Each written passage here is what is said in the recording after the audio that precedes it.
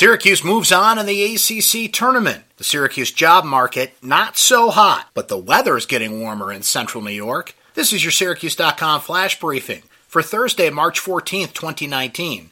I'm Brent Axe. Syracuse beat Pittsburgh 73-59 in the ACC tournament Wednesday night in Charlotte. Buddy Boeheim had 20 points. Elijah Hughes and Frank Howard added 18, with Pascal Chukwu having a terrific game as well with 7 points, 9 rebounds, and 6 blocked shots. Syracuse gets another shot at Duke tonight. Zion Williamson, the projected number 1 overall pick in the NBA draft, returns for Duke tonight. That's a 9:30 tip time in Charlotte. In a new report on the hottest and coldest job markets in the country, Syracuse ranks downright frigid, stuck in a snowdrift with many other upstate New York metro areas.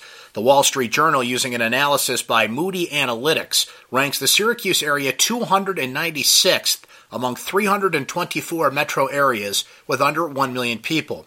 In other words, Syracuse's job market is near the bottom of a very long list. You can read more about that from Rick Moriarty on Syracuse.com. The weather's getting warmer in central New York, though. It'll be near 60. It'll be near 60 today and tomorrow. However, it's getting colder. Right in time for the St. Patrick's Day parade on Saturday. Blustery and cool weekend ahead for central New York behind a cold front late Friday that will bring the warm weather to an end.